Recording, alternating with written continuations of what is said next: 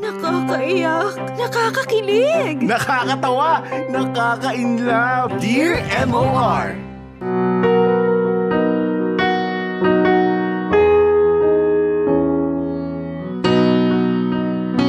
Dear MOR. Hello sa inyo, Popoy, at sa mga listeners ng Dear MOR. Tawagin niyo na lamang ako sa pangalang Helen, 30 years old na taga Pangasinan. Palagi ako nakikinig ng programa ninyo via live streaming.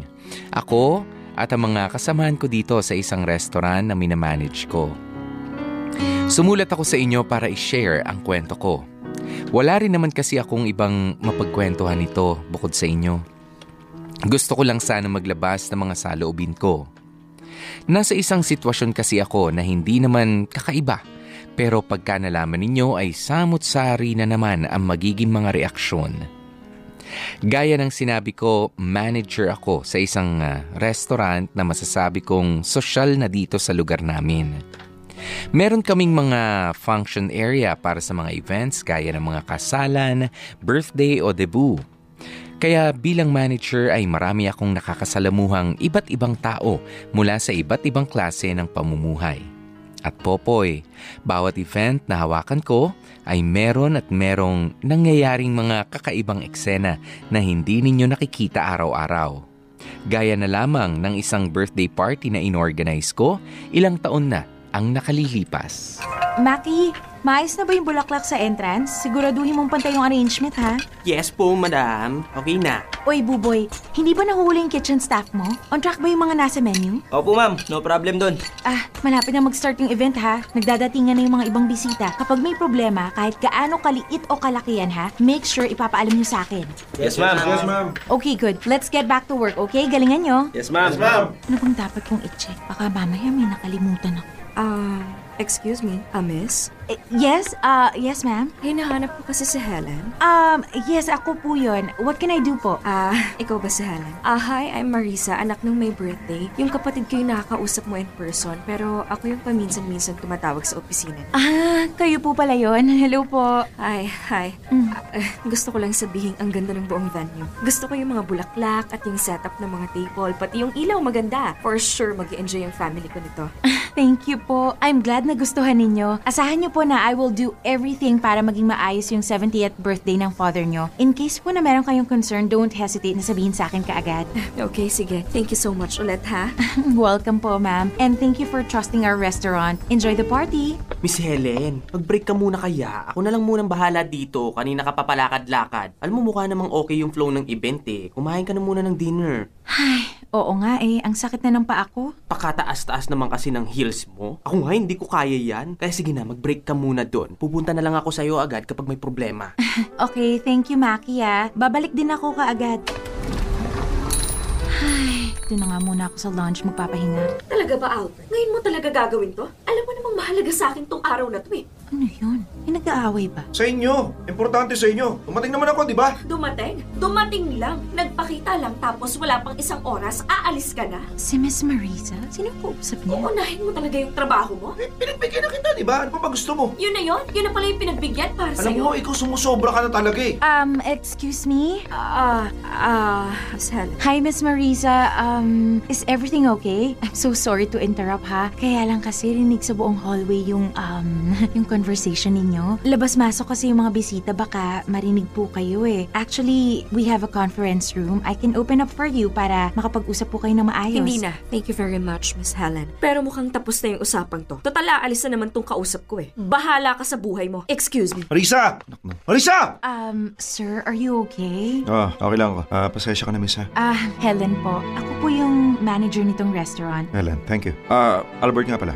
Good evening po, Sir Albert. Sorry sa mga narinig mo. Nako, okay lang po yun. Sorry din po for interrupting, sir, ha? Gusto niyo po ba ng tubig? No, thank you. Alis na rin naman ako eh. Okay po. Sige, sir. Ingat kayo sa biyahe, ha? Excuse me. May flower shop ba malapit dito? Po? Flower shop. Ano ba magandang ibigay kay Marisa? Ano bang dapat binibigay sa isang babaeng dragon? Well, meron pong flower shop sa dulo ng kanto, pero baka pasaran na po sila ng gantong oras. Okay, sige. Salamat. Pero Sir Albert, Yeah. bukod po sa bulaklak, bulaklak, ang pinaka-best po na pwede niyong mabigay ay oras. Unsolicited advice lang po ha. I hope you don't mind, pero wala pong tatalo sa oras eh. Sige po sir, excuse me.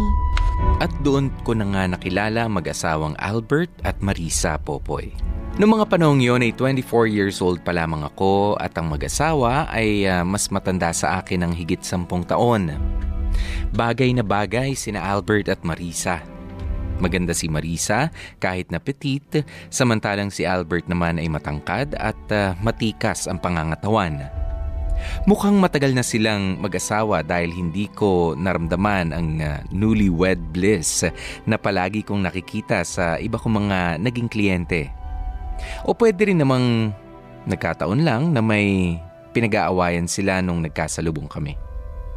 Bumalik ang mag-asawa nung sumunod na araw sa restaurant para siguro magpasalamat sa pag-organize ng event nila sa akin. Yun nga lang ay naka-leave ako, kaya hindi ko na sila nakausap pa. Pero noong sumunod na araw ay nakatanggap ako ng isang kakaibang regalo. Mukhang okay naman yung kita for this month. Pero hindi sing taas like last month. Ay, naku, ano kayong problema? Pasok! Miss Helen? Oh, Maki, anong problema? May nangyari ba? Hindi po, ma'am. May padala po sa inyong bulaklak. Bulaklak? Opo. Ito nga po, ma'am. Oh, saan daw galing? Hindi saan, kundi kanino. Andyan po siya sa restaurant kumakain. Ha? Sino? Yung asawa po nung parokyano natin. Yung asawa po ni Miss Marisa. Si Sir Albert? Ayun nga po yata yun. Siya na siguro yun, ma'am. Andyan pa ba siya, ha? Opo, kumain siya ng lunch. Tapos, ngayon nagkakape na. Actually, ma'am, kanina pa siya nandyan eh. Parang 2 oras o mahigit. Nagbabasa lang ng dyaryo. Okay. Sige, pakilagay na lang yung bulaklak dyan. Puntahan ko na lang siya. Sir Albert? What a pleasant surprise. Oh, Helen. Andiyan ka pala. Akala ko naka-leave ka. Nagpadala daw kayo ng flowers. Yes. Oh, bakit? May I know po kung bakit. Have a seat muna kaya. I mean, please, join me. Yes, of course. May gusto ka ba? No sir, thank you. Katatapos lang din po namin mag-lunch break. So, para saan po pala yung flowers? Wala. Pasasalamat ko lang yan. Ginawa ko kasi yung payo mo na, alam mo na, maglaan ng oras kaysa magbigay ng bulaklak. Oh, you're welcome po. Pero maliit na bagay lang naman yun, sir. At saka, sorry ha, medyo nangialam po ako. Hindi. That's okay. Like you said, nakatulong yung payo mo. Medyo inayos ko yung oras ko. Hindi na dagon si Marisa. Good to hear po. Sayang, bakit hindi niyo naman po siya sinama dito para mag-lunch? Kasi siya naman yung busy ngayon eh. Anyway, thank you sa flowers. Oh, alis ka na? Yes, sir. May trabaho pa and baka nakakastorbo po. Hindi. It's okay. Please do stay. Minsan na naman tayo makahanap ng makakakwentuhan eh. Diba? Actually, sir, may mga trabaho pa po kasi ko kaya I need to go. Ganun ba? Sorry. I'm really sorry. Oo nga naman. Pasensya ka na. Sige. Marami kasi akong oras nga. Okay lang po, sir. Pansin ko nga po eh. Kaya dapat sinama niyo si Miss Marisa para dagdag quality time sana. Okay. Pero salamat. Sige po. Okay na ba lahat, Maki? Yes, Miss Helen. Kami na po ang bahala. Ingat po sa pag-uwi. Okay, sige. Thank you See you tomorrow. Sige po, bye. Teka, si Sir Albert ba yung nasa parking? Sir Albert? Oh, Helen. Hi. Teka, saan ka pupunta? Out na po ako, sir. Uwi ka na? Teka, papasok pa lang ako para mag-dinner sana eh. Sige lang po, sir. Enjoy po kayo. Pero wala ring silbi kung wala ka na pala. Po? Ikaw naman yung sinadya ko eh. Ganitong oras pala yung uwi mo? Alam ko na. Sa iba na lang tayo mag-dinner. Libre ka ba? My treat! Tayo po? Yup, kahit saan mo gusto.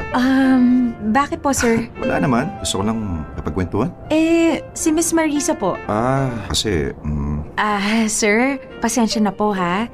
Pero hindi po yata tamang mag-dinner tayo ng tayo lang. Hindi naman po sa pagiging malisyosa pero hindi lang po tama. Baka may makakita at ano pa yung isipin. Ganun ba? Siguro dyan na lang sa restaurant nyo. Wala ba kayong private room o kaya sa conference room na lang na ino-offer mo dati? Sir, teka lang po ha. Ano po ba talaga yung pakay ninyo? Ilang beses na kayo nagpabalik-balik sa restaurant. Tapos lagi nyo daw akong hinahanap. Nagpapadala pa po kayo ng bulaklak. Ganito po ba kayong makipagkaibigan? O meron na po ba akong dapat isipin? Magderechahan na po tayo, sir. Kung mali po ako ng mga iniisip ko, edi okay. Wala naman pong problema. I stand corrected. Pero kung tama po ako sa hinala ko, edi maging honest na po tayo. Kasi, ang totoo niyan, hindi ka mawala sa isip ko. Hindi ko alam kung bakit, pero Kailangan kita makita Mapasama pwede. Popoy, umpisa pa lang ay alam ko na type ako ni Sir Albert. Halatang halata kasi siya. Ilang beses siyang nagpabalik-balik sa restaurant para lang makipagkwentuhan. Noong una ay sinubukan kong iwasan na siya. Pero makulit talaga si Albert, kaya eventually ay pinagbigyan ko siya sa pakikipagkaibigan na hinihiling niya. Pero syempre magpakatotoo na tayo. Hindi lang pakikipagkaibigan ang habol ni Albert. Umpisa pa lamang ay pinapakita niya ang intensyon niya na gusto niya nga ako. Gusto niya akong maging girlfriend niya. At Popoy, kasalanan ko rin siguro kung bakit hindi ako tinigilan ni Albert. Wala sa itsura ko ang isang malanding babae. Maayos naman akong manamit, maayos din akong kumilos, maganda ang trabaho ko at wala akong mga lalaking nakahilera sa tabi-tabi. Pero hindi ko talaga pinigilan si Albert sa pagpapakita niya ng intensyon niya. Hindi ko siya dineretsa o kinumpronta. Hindi ko ipinakitang nainsulto ako dahil naisip niyang posible akong pumatol sa isang lalaking may asawa na. Sa madaling salita ay in-entertain ko siya. Hinayaang manligaw. Kaya paglipas ng ilang linggo ay nagkaroon na nga kami ng relasyon. Isang maling relasyon pero mukhang normal. At sa sobrang normal ay hindi ko na namalayang lumipas na pala ang 1 taon. Gusto mo ba gawin kong maanghang to? Albert? Ano bang problema? Bakit bagsak na bagsak yung mukha mo? Wala. Problema sa negosyo. Oh, anong nangyari? Kwento mo na. Mas gusto ko kapag marinig ko yun kaysa sa buntong hininga mo. Dami kasing detalye pero in short, kulang ako sa pera, kulang sa budget. Kailangan bayaran sa supplier, short ako ng 100,000. Nung 1 taon pa ito naghihintay. Kaya lang, may hingi na ako ng tawad Muntik na nga kami magkademandahan Kailan mo ba kailangan bayaran? Well, sa susunod na linggo na dapat. Magkakapera naman sana ako kaso, enrollment ang mga bata. Alam ka naman unahin ko tong supplier ko. O dapat nga ba unahin kong bayaran tong supplier ko? Nako, bayaran mo na lang yung supplier, ha? Ako nang bahala sa tuition ng mga anak mo. Teka, ano? Sabi ko, ako nang bahala sa tuition ng mga bata. Teka, may pera ka? Ano namang tingin mo sa akin? Hindi. What I mean is, may extra ka ba ng ganong kalaki? May extra ko. Yun nga lang, kulang pa rin sa tuition ng 2. Pero, yung kapatid ko, iniwan sa akin yung savings account niya. Pwede akong kumuha muna dun. Bayaran mo na lang ng paunti-unti. Wag na. Nakakaya sa kapatid mo. Albert, kunwari ka pa. Alam ko namang nabuhayan ka. Huwag ka nang maarte, ha? Ipit ka na Next week na yung deadline mo. Kaya, sundin mo na lang yung plano para matapos na yung problema. Para hindi na masira yung araw natin, okay? Pero naman kasi... Albert, huwag nang pahabain ang usapan. Please lang. Sundin mo na ako, okay? Iligpit mo na yung mga papel mo dyan, tapos kakain na tayo. Anong gagawin ko kapag wala ka? Baka nagbenta ka ng kidney mo? Kailan, maraming salamat ha. Hulog ka ng langit. Maraming salamat. Dami-dami ko ng utang sa'yo. Bayad mo na yung mga nauna ha. Pero yung utang na loob hindi ko mababayaran yun. Huwag mo na lang idagdag yung mga palya mo sa pera para masaya.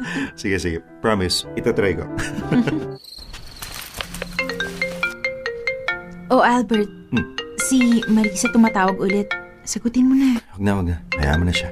Ayun yung sinasabi ko Pag tumatawag ang misis mo, sagutin mo.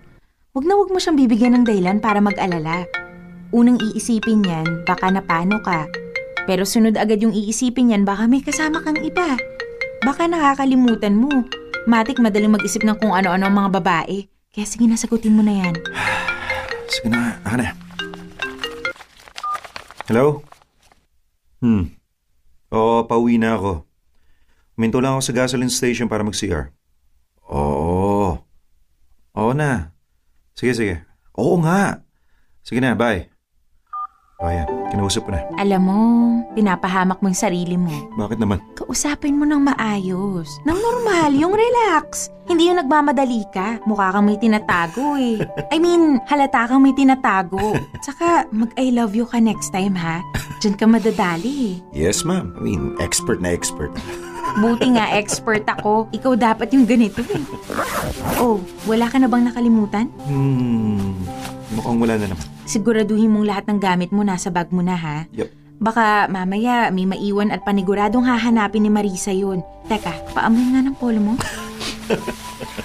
Okay, clear. Mag-ingat kapag uwi mo. Oh, bakit? Anong problema? Bakit nakatingin ka lang ng ganyan? Wala naman. Pinaisip lang ako. Ano?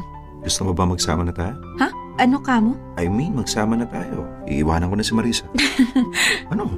Iyan ang wag na wag mong gagawin, Albert. Kahit kailan wag mong iisiping balang araw, yan yung plano nating gawin, okay? Bakit naman? Dahil ayoko. Ayaw mo? At hindi ako nagpapakamartir, Albert. Ayoko talaga. O dahil ba na-trauma ka sa asawa mo dati? Hindi rin. Oh. Anong trauma-trauma yung sinasabi mo, ha?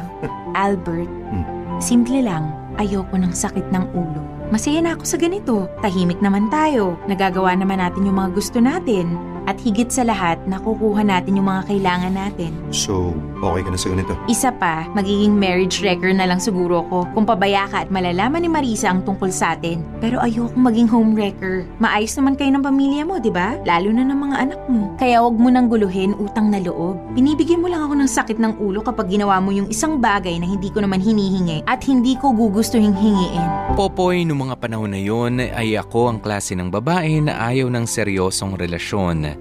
Yung bang ayaw pa sa commitment. Kaya naman pumayag akong makipagrelasyon kay Albert. Siya ang perfect candidate para sa akin. Nakukuha ko ang mga perks ng isang relasyon, pero wala ang baggage na kasama nito. After ng saya ay babalik siya sa pamilya niya at ako naman sa sarili ko ring buhay. Sa isip ni Albert, kinuha niya ako bilang kirida niya. Pero ang totoo ay siya ang kinuha ko para sa pangsarili kong pangangailangan. At sa loob nga ng isang taon naming relasyon, marami akong natutunan kung bakit may mga lalaking naghahanap ng iba bukod sa kanilang mga asawa. Base sa experience ko kay Albert, gustong-gusto niya akong kasama dahil hindi ako pabigat sa kanya. Hindi ako sakit sa ulo. Hindi ko siya binibigyan ng problema o ng ikai-stress niya. Stress kasi siya sa pamilya niya. Kabilaan ang mga problema sa pera, sa oras at kung ano-ano pa. Kaya sa akin lang siya nakakakuha ng pahinga. Maswerte si Albert dahil hindi ako clingy. Hindi ako demanding. Never akong nag-demand ng oras at lalong-lalo na ng pera mula sa kanya.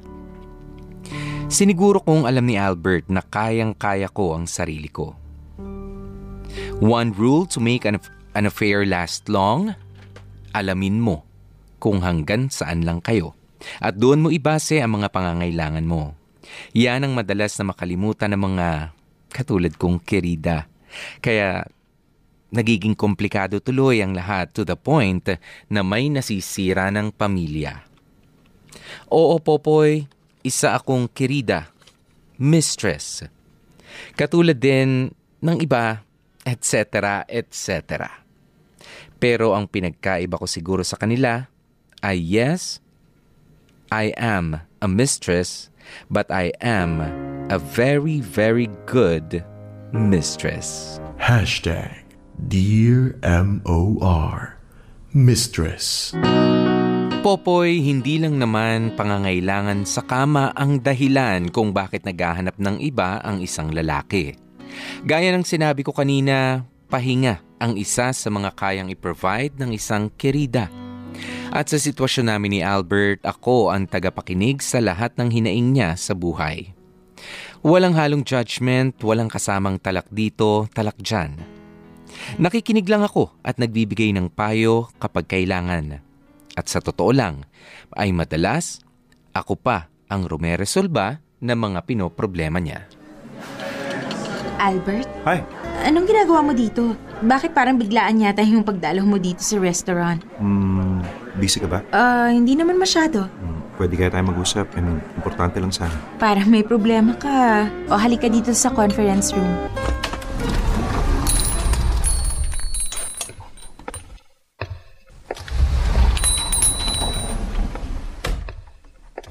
Umupo ka. Anong problema?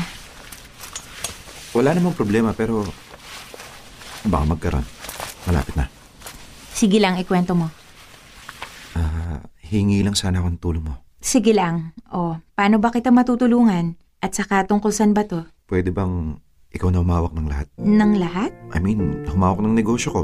Ano? Walang ibig ko sabihin, tulungan mo akong ayusin yung negosyo ko. Tulungan mo ako paano maayos ang mga gusot. Tulungan mo ako kung paano mapabuti yung lahat. I mean, ikaw yung humawak ng bank account ko. Bantayan mo yung labas-pasok ng pera. Teka. Sandali lang ha.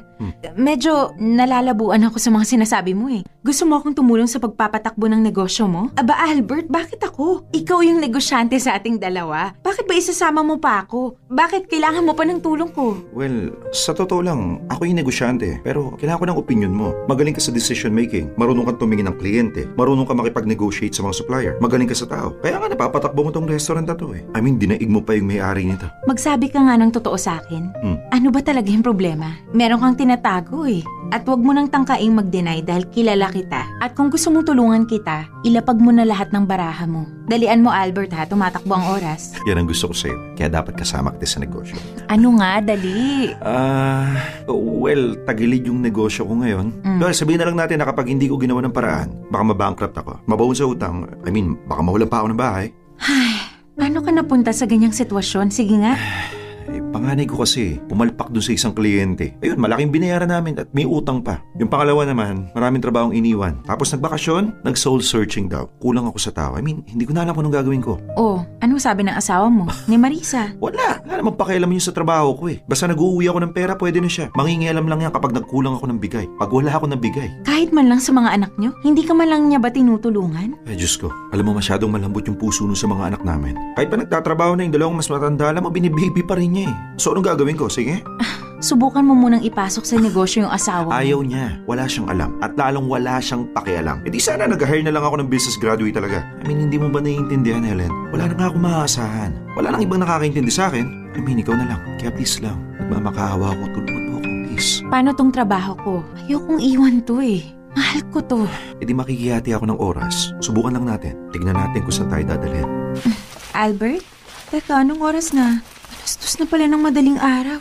Bakit nandito ko pa sa bahay ko? Dapat kanina ka pa nakauwi Ayoko munang umuwi. Problema lang yung abuutan ko dun eh. Bakit? Anong nangyari? Nalaman na ni Helen yung pinaggagawa ng mga anak niya. Pinagalitan ba niya? Galitan niya. Ako. Kalahin mo yun? Yung mga anak niya yung pumalpak, ako pa yung sinisigaw-sigawan? So bakit daw binigyan ko ng mahirap na trabaho? Baka daw masyado ko na na-pressure. Dapat daw tinuruan ko na maayos. Tapos kung ano-anong walang kakwenta-kwenta mga sermon, nakala mo alam niya lahat na dapat ginagawa ko. Galing, di ba? Namumroblema na nga ako, dinadagdagan pa niya. Kakabuisit. Shhh! Ano ba? Relax ka lang. Ay, kahit ganun, kailangan mo pa rin umuwi. At sinong gaganaang umuwi sa bahay na yun? Sa pamilyang puro problema yung dala. Sige. Kahit naman nandito ka kasi, hindi naman mawawala yung problema mo eh. Ganun din Oo yun. nga, pero at least dito makakapagpahinga ako. At least dito tahimik at malaking tulong na rin yun. Kasi konting-konti na lang, baka mabaliw na ako.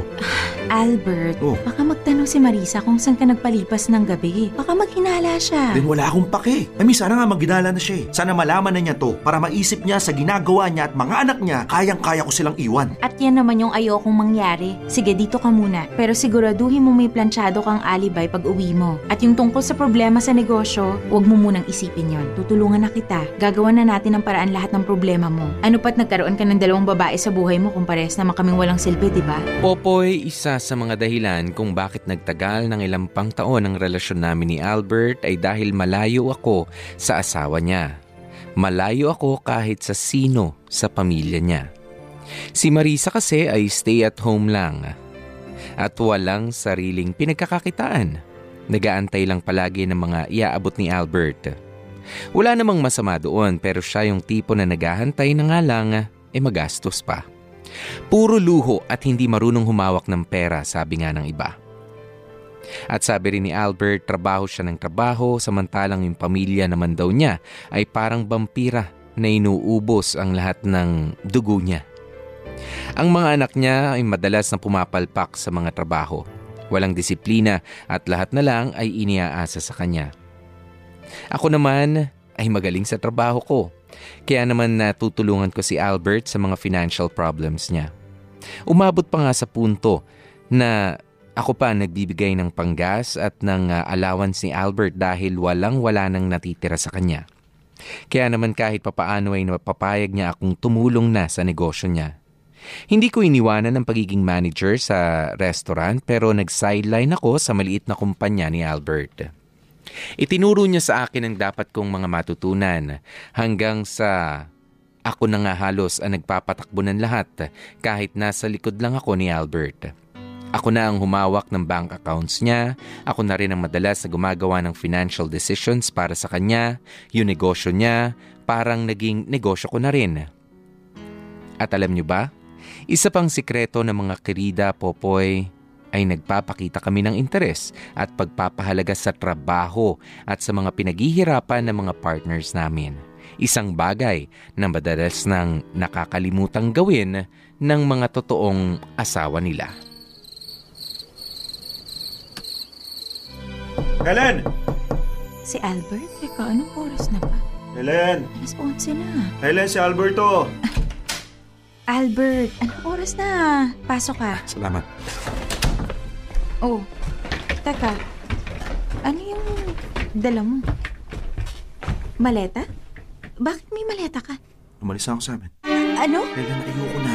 Hindi ko na kaya. Punong-puno na ako. Punong-puno na ako kay Marisa. Walang araw na hindi niya ako tinatalakan eh. Ultimo maliliit na problema sa akin pa sinisisi. Pati yung mga nasirang tubo sa kusina, ako pa may kasalanan. Eh sino ba gumagamit ang buwising kusina na yon? Eh hindi niya ako magawang pakainin na matinong pagkain eh. Albert, kumalma ka Punong-puno na ako sa mga inutil kong mga anak. Kahit yung dalawang bunso, walang ibang ginawa kundi humingi ng pera, humingi ng ganito, magpabili ng ganyan. Alam mo, hindi ko pa nga natatanggal yung sapatos ko pag uwi ko, puro na mga talak ng kung ano-ano. At akala mo naman ang dami-dami namin pera. Eh ginagapang ko na nga yung tuition nila, ginagapang nating dalawa. Albert, sabi ko, huminahon ka. Walang mangyayari kung magsisisigaw ka dyan. Umupo ka nga. Huminga ka ng maayos. Mag-relax ka lang muna. Please lang. Kukuha na lang kita ng tubig. Pumunta ka muna sa kwarto at humiga ka doon. Mag-usap tayo kapag kalmado ka na. Okay ka na ba? Oo, salamat ha. Pasensya ka na, nakatulog ako. Anong oras ba? 2:00 na ng madaling araw. Mabuti pala, pinahiga muna kita. Tignan mo, nakatulog ka kaagad. Sobrang pagod mo siguro, no? Kaya, at least, nakapagpahinga ka. Siguro naman ngayon, mahinahon ka na. Kung di mo siguro ako pinatulog, baka natake na ako sa puso. Sobrang sikip ng dibdib ko kanina eh. Tsaka parang ang kapal ng batok. Stress yan. Oo nga eh. Handa ka na bang pag-usapan ng lahat? Oo. Albert, hindi ka pwede rito. Hindi mo pwedeng iwan yung pamilya mo. Helen, narinig mo ba yung mga sinabi ko kanina? Oo naman. Ang lakas-lakas nga ng boses mo eh. Bakit ayaw mo ako ngayon sa gusto kong gawin? Hindi ko aabandonahin yung mga bata. Aalis lang ako sa bahay. Ihiwalayan ko lang si Marisa. Well, kaming dalawa lang yung maghihiwalay. Hindi na ako masaya, Helen. Hindi na. Marami ka lang problema. Pero hindi ibig sabihin nun, hindi ka na masaya. Marami lang kayong naging away. Pero hindi ibig sabihin nun, hiwalayan yung solusyon. Teka, alam mo hindi kita maintindihan. May relasyon tayo. 5 taon na tayo. Pero bakit ni minsan hindi mo hiniling sa akin piliin kita? Naiwan ko sila para sa'yo. Kasi hindi yun yung kailangan ko. Bakit ko hihilingin ang isang bagay na hindi ko gusto? So paano naman ako? Paano naman yung gusto ko? Eh ano bang gusto mo? Hiwalayin si Marisa? Eh kung yun yung gusto mo, edi gawin mo. Pero siguraduhin mong hindi ako yung gagawin mong dahilan. Iwan mo yung asawa mo dahil hindi ka na masaya, pero hindi dahil may nagpapasaya sa yung iba. Huwag mong ipatong sa akin yung sisi, Albert. Teka, masaya ka na sa ganito? Mukha bang hindi? Aba Helen, kung makapagsalita ka parang hindi mo ako mahal ah. I mean, ayaw mo ba ako masolo? Ayaw mo ba akong angkingin ng buo? I mean, hindi ka ba nagsiselos kay Marisa sa pamilya ko? Albert, alam mo, tunog bata ka pa sa part na yun. Sagutin mo yung tanong ko. Siyempre, mahal kita. Magtatagal ba tayo ng 5 taon kung hindi kita mahal? Ang akin lang, hindi ko gagawin yung ine-expect mong ginagawa ng isang number 2 ng kirida, ng mistress. Alam ko yung pinasok ko. Alam ko kung ano yung dapat o hindi sa gantong klaseng relasyon. Aba, napakaswerte mo nga dahil hindi naman kita nilalayo sa pamilya mo. Tapos ikaw naman yung nagre-reklamo. Yun ang nga yung pinagtataka ko sa'yo eh. Yung iba dyan halos maglupasay, piliin lang sila. Pero ikaw, I mean, parang ang taas ng pride mo Anong eh. sabi mo? Yung iba dyan. Kinumpara mo talaga ako sa iba dyan. Ang ibig ko lang sabihin... Aba, ang kapal naman ng mukha mo. Gusto mo talagang maglupasay rin ako? Gusto mo bumaba ako sa ganung level? Para ano? Para masabi mo sa sarili mo kung gaano ka kamahal ng babae, kung gaano ka kagwapo. Hindi ganun, Helen. Ano ngayon kung mataas yung pride ko? Baka nakakalimutan mo, Albert. Hindi ikaw yung nagpapatakbo ng relasyong to. Hindi mo ako pinili. Ikaw yung pinili ko. I'm sorry. At baka nakakalimutan mo rin na kaya nag-work yung relasyon natin nang walang kadrama-drama. Dahil alam natin yung limit natin. Nasa nasa iisang direksyon yung tingin natin. Ngayon kung medyo gegewang-gewang ka na dyan sa nilalakaran natin, dun tayo magkakaproblema. At alam mong ayoko ng problema. Paano kung gano'n na nga? Paano kung nagbago na yung gusto ko? Gusto ko ang buhay na ikaw yung kasama ko. Albert, nasasabi mo lang yan dahil hindi mo pa nakikita yung sakit na gagawin ng pamilya mo. Sige, wag na si Marisa. Sa mga bata na lang. Lalo na yung dalawang nag-aaral pa. Kaya ba ng konsensya mo masira yung pamilyang inaasahan nila? Hindi kaya ng konsensya ko yun. Kung ikaw kaya mo, aba may problema sa'yo. Bumalik ka na sa asawa mo. Bumalik ka na sa mga anak mo. Babae lang ako, Albert. Oo, marami akong kayang ibigay sa'yo. Pero marami din silang katangian na hindi mo makikita sa akin. Okay na tayo, Albert. Okay naman yung lahat eh. Huwag mo nang sirain ang dahilan sa akin. Popoy, never akong naging demanding kay Albert. Hindi lang dahil sa alam kong kerida lamang ako, never akong nagdemand o humiling na iwanan niya ang pamilya niya dahil ayoko talaga. Ayoko magsama kami na parang tunay na mag-asawa. Gaya ng sinabi ko, ayoko ng buong commitment. At isa pa, nagawa nga niyan lokohin ang asawa niya, hindi malayong magawa rin niya sa akin yon kapag nagkataon. Para lang akong kumuha ng batong ipupukpok ko sa sarili kong ulo. Mahal ko si Albert, oo. Totoo yun, pero ginagamit ko pa rin naman ang utak ko. Alam kong hindi pa rin ako dapat magtiwala ng buong buo sa kanya. Kaya naman nanatili kami sa sitwasyon namin, Popoy. Magkikita kami ng halos araw-araw, lalo na nga kapag weekends. Tuloy pa rin ang pagtulong ko sa negosyo niya. Ang totoo nga niyan ay naging maayos si Albert at ang pamilya niya nang dahil sa mga tulong ko. Bukod sa tulong pinansyal ay tinuturuan ko rin si Albert kung papaano maging maayos ang relasyon sa asawa at mga anak niya para naman hindi na pumasok pa sa isipan niyang iwanan sila nang dahil sa akin. In short, Popoy, ay naging mag-best friends din kami ni Albert. Pasok! Ma'am Helen? Oh, Maki, bakit? Ma'am, may bisita po kayo? Ayun na ba yung nag-i-inquire sa function room natin? Hindi po ma'am, si Miss Marisa po. Sige, papasukin mo na. Salamat. Okay po, teka. Tuloy po kayo, Miss Marisa.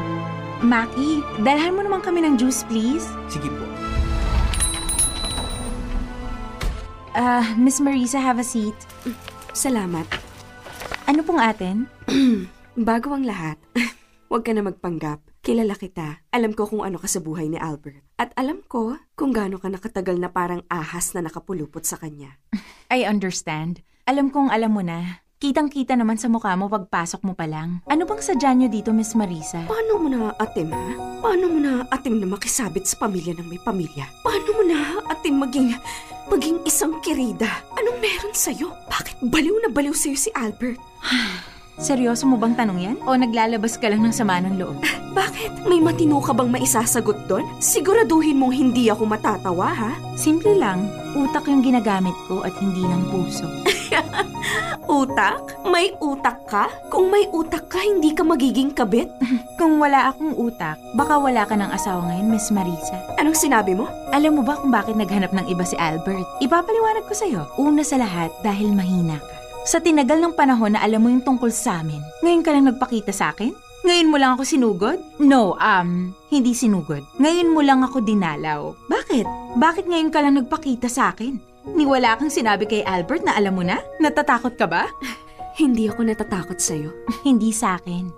Pero natatakot ka na baka iwan ka ni Albert. Kaya hinayaan mo na lang magpatuloy ang lahat. Hindi takot yon, Helen. Pagtitiis. Bakit ka magtitiis? Kasi natatakot ka.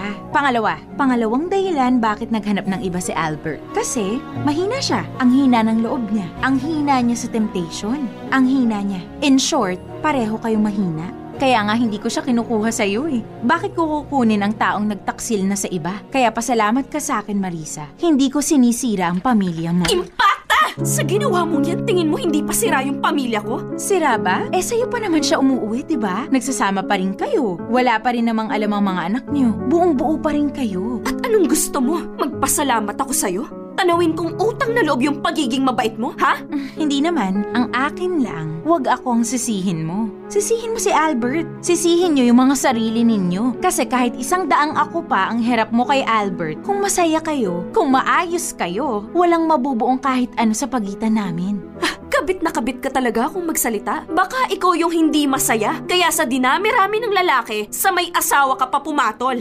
Oo nga eh. Feeling ko nga rin naging malungkot ako kaya ako pumatol kay Albert. Pero hindi pa naman ako ganun kamiserable para agawin siya ng tuluyan sa inyo. Ang kapal ng mukha mo! Alam ko yun. Pero alam mo naman siguro yung kapal ng mukha kong to ang bumubuhay sa inyo.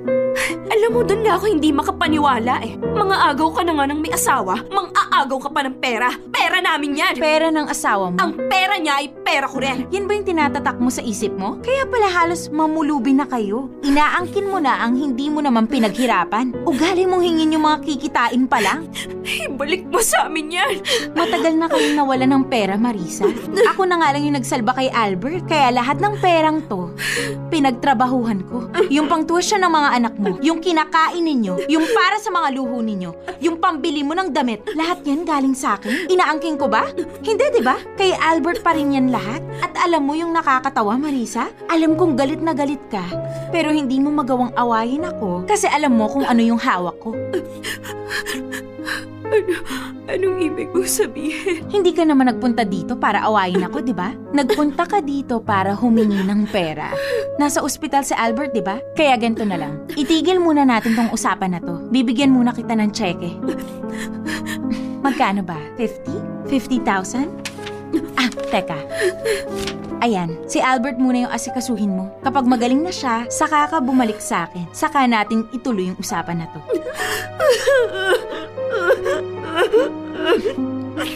Alam ko mahirap, Marisa. Mahirap tumanggap ng pera sa kaaway mo. Pero kailangan mong lumupit. Manahimik ka! Kahit pagbali-balik na rin mo man yung mundo, kahit ano pang ganda mo, talino, pare-parehas kayong lahat, mga kabit, mga ahas, malalande! Pareho siguro kayo ng label, pero hindi ng level. Kukunin ko tong tseke para kay Albert. Pero hindi pa tayo tapos. Andito lang ako, Marisa. Hindi ako tatakas. Ma'am, ito na po yung juice niyo. Tumabi ka nga! Ay, Marisa? Ano? Huwag mong iparamdam sa lalaking siya yung hari sa buhay mo. Yan ang sagot ko sa tanong mo. Ano? Tinatanong mo ako, di ba? Kung bakit baliw na baliw sa akin si Albert? Yan ang sagot. Hindi lang kay Albert, kundi sa lahat ng lalaki. Bakit ko tatanggapin ang payo ng isang kirida? Baka sakaling yun yung sagot para mawala yung mismong kirida. Popoy, iba-iba ang sitwasyon ng bawat bawal na relasyon. Pero madalang lang siguro ang nasa sitwasyong kagaya ko. Kung saan ay masasabi kong mas makapangyarihan ang kabit kaysa sa legal na asawa. Alam niyo kung bakit? Hawak ko kasi ang pera ni Albert. Pera ni Albert na sa totoo lang ay ako lang ang rumabaho. Kaya parang ako rin ang bumubuhay sa pamilya niya. Ang hindi ko naman maintindihan ay bakit napakahina ni Marisa. Oo, alam niyang may Helen na kabit ni Albert pero hinahayaan lang niya. Hindi niya ako magawang labanan, Popoy. Dahil ba sa alam niyang ako ang dahilan kaya nagkakapera si Albert na asawa niya? Masaya ba siya basta may pera o baka natatakot siyang iwanan siya ni Albert? Kasi pagkatapos ko siya bigyan ng tseke ay hindi na siya bumalik at nagpakita pa. Inaantay ko nga na sabihan niya kung layuan ang asawa niya. Pero alam nyo, wala. Wala siyang sinasabing ganun. Ano man ang dahilan, isa lang ang masasabi ko. Kung ako ang nasa sitwasyon ni Marisa, ay hindi ako basta-basta tatahimik na lamang. Hindi ako magiging singhina niya. Kaming tatlo ang responsable kaya napunta kami sa ganitong klase ng sitwasyon. Natukso si Albert, bumigay ako at pinayagan naman ni Marisa ang lahat na mangyari. Hanggang dito na lamang ang kwento ko, Popoy. 6 na taon na kami ni Albert at mukhang walang magbabago anytime soon. Maraming salamat sa oras na inilaan ninyo para sa sulat kong ito. More power pa sa buong Dear MOR team. Lubos na gumagalang, Helen. #Dear MOR Mistress. Kasalanan ng lalaki kasi yan. Alam niya alam niya na walang alam ang wife niya at mga anak niya sa negosyo, nakakita ng marunong humawak na negosyo na kayang palaguin. Ngayon ang wife niya mismo ang takot na maghirap. Ang ending tuloy, si Mistress pa ang bida dyan. Siya ngayon ang nagpapalamon sa pamilya nung lalaki. Yan ang sabi ni David V. Diba, napaka mapagbiro talaga ng tadhana. Sabi ni Sarah Alquiero, alam mo Ate Helen, bakit ganyan si Marisa? Dahil sa pamilya niya at sa mga anak niya, dahil sa nanay siya, malalaman mo lang yun kapag ka nanay ka na. Kahit alam niyang may kabit ang asawa niya, hindi niya iniiwan dahil sa pagmamahal. Yan ang totoo. Alam mo, Sarah Elquiero, no, dito sa pagkakakwento kasi sa atin ni Helen, yung mga katulad ni Marisa, at yun yung instinct yan ng tao, mapababae, mapalalaki, may asawa o hindi. Kapag ka alam mo na argabyado ka at alam mong ginagawan ka ng masama at may pagkakataon, dahil tao lang tayo, though I'm not encouraging anyone na maging mapaghiganti tayo, pero kapag ka ganito, teka lang, yung hanap buhay na ng pamilya namin, tsaka yung nung asawa ko mismo ang at stake dito. As the wife, okay, as the woman behind the throne, ika nga, ikaw ang dapat gumawa ng hakbang kung paano ba mapapaalis nga itong Querida. Pero wala, nagsawalang kibo na lang si Marisa. Sino ba naman nga ang hindi matutuwa? Wala ka nang ginagawa. Para ka lang nangungulekta ng kwarta mula dun sa Querida ng asawa mo. 'Di ba? Parang nagbalik yung nalugi negosyo na hindi mo naman tinulungan yung asawa mo. And then itong Querida, yun lang naman 'di ba? Pinapayagan mo lang siya. Umuwi sa kanya yung asawa mo, sino pa naman ang at umuwi rin naman sa iyo ang asawa mo na ipoprovide yung mga pangailangan mo, pangailangan ng mga anak. Sino ba ang hindi magrereklamo? Yun nga lang, Sarah Elquero, no? Yun yung dahilan. I don't think it's never a question of love. Masakit man, pero baka may katamaran itong si Marisa. Okay, may katamaran taglay, tamad para aralin kung ano yung hanap buhay ng kanyang asawa na si Albert. Yung pagpapaikot ng negosyo, ayaw niyang aralin, might as well kainin yung lunukin ng konting pride, at saka na lang kunyari maggalit-galitan, pero kapag sinapalan na ng pera yung bibig, yun na lang rin, okay na lang rin, 'di ba? Sabi ni Yumi Quatres, Ate Helen, ang bait mo namang kabit. Kahit kabit ka, nakatulong ka pa rin kay Kuya Albert at sa pamilya niya. Kaya tama lang 'yan na wag mo nang paabutin na magsama kayo ni Kuya Albert. Hello sa Quatres family na nakikinig ngayon. Okay, sabi niya John Evel Baingan, hindi ko sinasabi na tama ang ginagawa mo, Ate Helen, ha? Pero minsan, may mali din ang mga legal na asawa kasi. Tama din naman siya. Kung hindi naghahanap ng iba si Albert, kung marunong mag-alaga itong si Marisa, tama rin siya na hindi maghahanap ng iba itong si Albert kung marunong mag-alaga yung asawang si Marisa sa relasyon nila. Mabuti pa nga siya, hindi niya hinahayaang mawala si Albert sa pamilya niya. Though mali pa din yung ginawa niya. Ayan, sabi nga, di ba, hindi naman maitatama ng isang mali ang isa pang pagkakamali. Pero nababawasan ba ang isang pagkakamali ng dahil sa magandang intensyon na kakambal nito? Di ba, katulad na lamang nitong ginawa ni Helen, inalagaan niya yung hanap buhay. Hindi niya hiniling na hindi siya nagdemand na iwanan mo na yung pamilya mo at sumama ka na sa akin.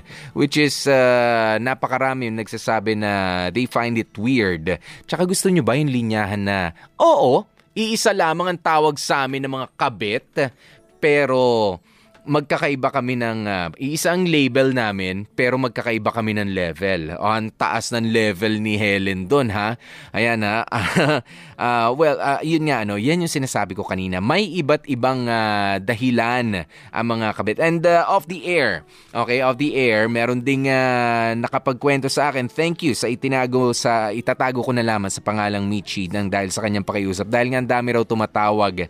Mas wala naman tayong nahita doon sa iba, Ayan, wag po kayong mag-alala, hindi po galit si Popoy, it's just that nag-request na kasi ako kanina na ang gusto ko makausap, yung mga naka-experience nito. Pwedeng ang haba-haba ng explanation ko tapos may tatawag, wala namang karanasan, o kaya babati lang. Come on, yung mga ganitong klase ng usapan, seryosohin naman din natin minsan.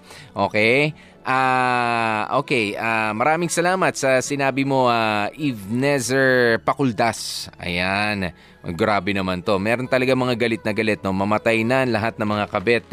Well, mag-ingat ka ha. Baka yung isang taong dikit sa'yo, mahal sa'yo, baka mamatay. Be careful what you wish for. Ayan, okay. Eto na nga, napakabilis kasi ng ating mga utak, hindi sa pinoprotektahan ko ang mga kabit o yung mga nagkamali o yung merong mga may extramarital affair. Napakabilis kasi natin mag-react doon sa epektong nakikita natin na dinidikta ng lipunan. Ay, may kabit si kuya o kaya ay may kabit si ate. Mali ang ginagawa nyo at kasumpa-sumpa sa impyerno na kayo mapupunta. 'Di ba? Napakaano natin, parang we react too quickly. Ayan, doon sa effect. Effect na yung nakikita natin kung bakit nagkaroon ng kabit si kuya o si ate. Pero hindi natin inaalam ano ba yung naging dahilan. Okay? Ano nga yung naging dahilan? Dito sa storya ni Helen and Albert, malinaw sa atin yung dahilan. Kulang. Okay? May pagkukulang rin ang asawa. Hindi kayo sinisisi. Hindi po kayo sinisisi. Don't get me wrong. At yung mga iba natin mga nakikinig, hindi sinisisi, hindi nilalagay ang sisi sa mga asawa. It's just that kapag kayo ay nag-asawa na, hindi po natatapos na napirmahan na ang marriage contract o kaya naman nagkaroon na kayo ng mga anak, nakamukha ni Mr., kamukha ni Mrs., kompleto na, okay na yon. It doesn't stop there. Hindi yun ang assurance na sige na, diyan ka, hindi ka na pwedeng maikama ng iba, dito ko, hindi ako pwedeng maikama ng iba. It doesn't stop there. Ang relationship, ang marriage is a constant work in progress. Okay, lagi nyo pong tatrabahuhin yan nang hindi tayo napapasukan ng hindi natin mga gusto, lalo na nga sa pakikipagrelasyon. Nang hindi makapasok sa eksena yung mga kabit na sadly, merong mga kabit na katulad ni Helen na kailangan mong pagbigyan para lang ikaw mabuhay. Okay? Bilang asawa, ikaw pa yung mapapahiya doon sa kabit ng asawa mo. 13 minutes makalipas ang alas 2 ng hapon, mga kapamilya. Nakasama nyo nga po ang inyong lingkod. Ako po si DJ P, DJ Popoy. That's my Guapopoy. Have a very, very nice and amazing weekend ahead of you, mga kapamilya. At yun, sige, magkarinigan na lang po ulit tayo kung kailan.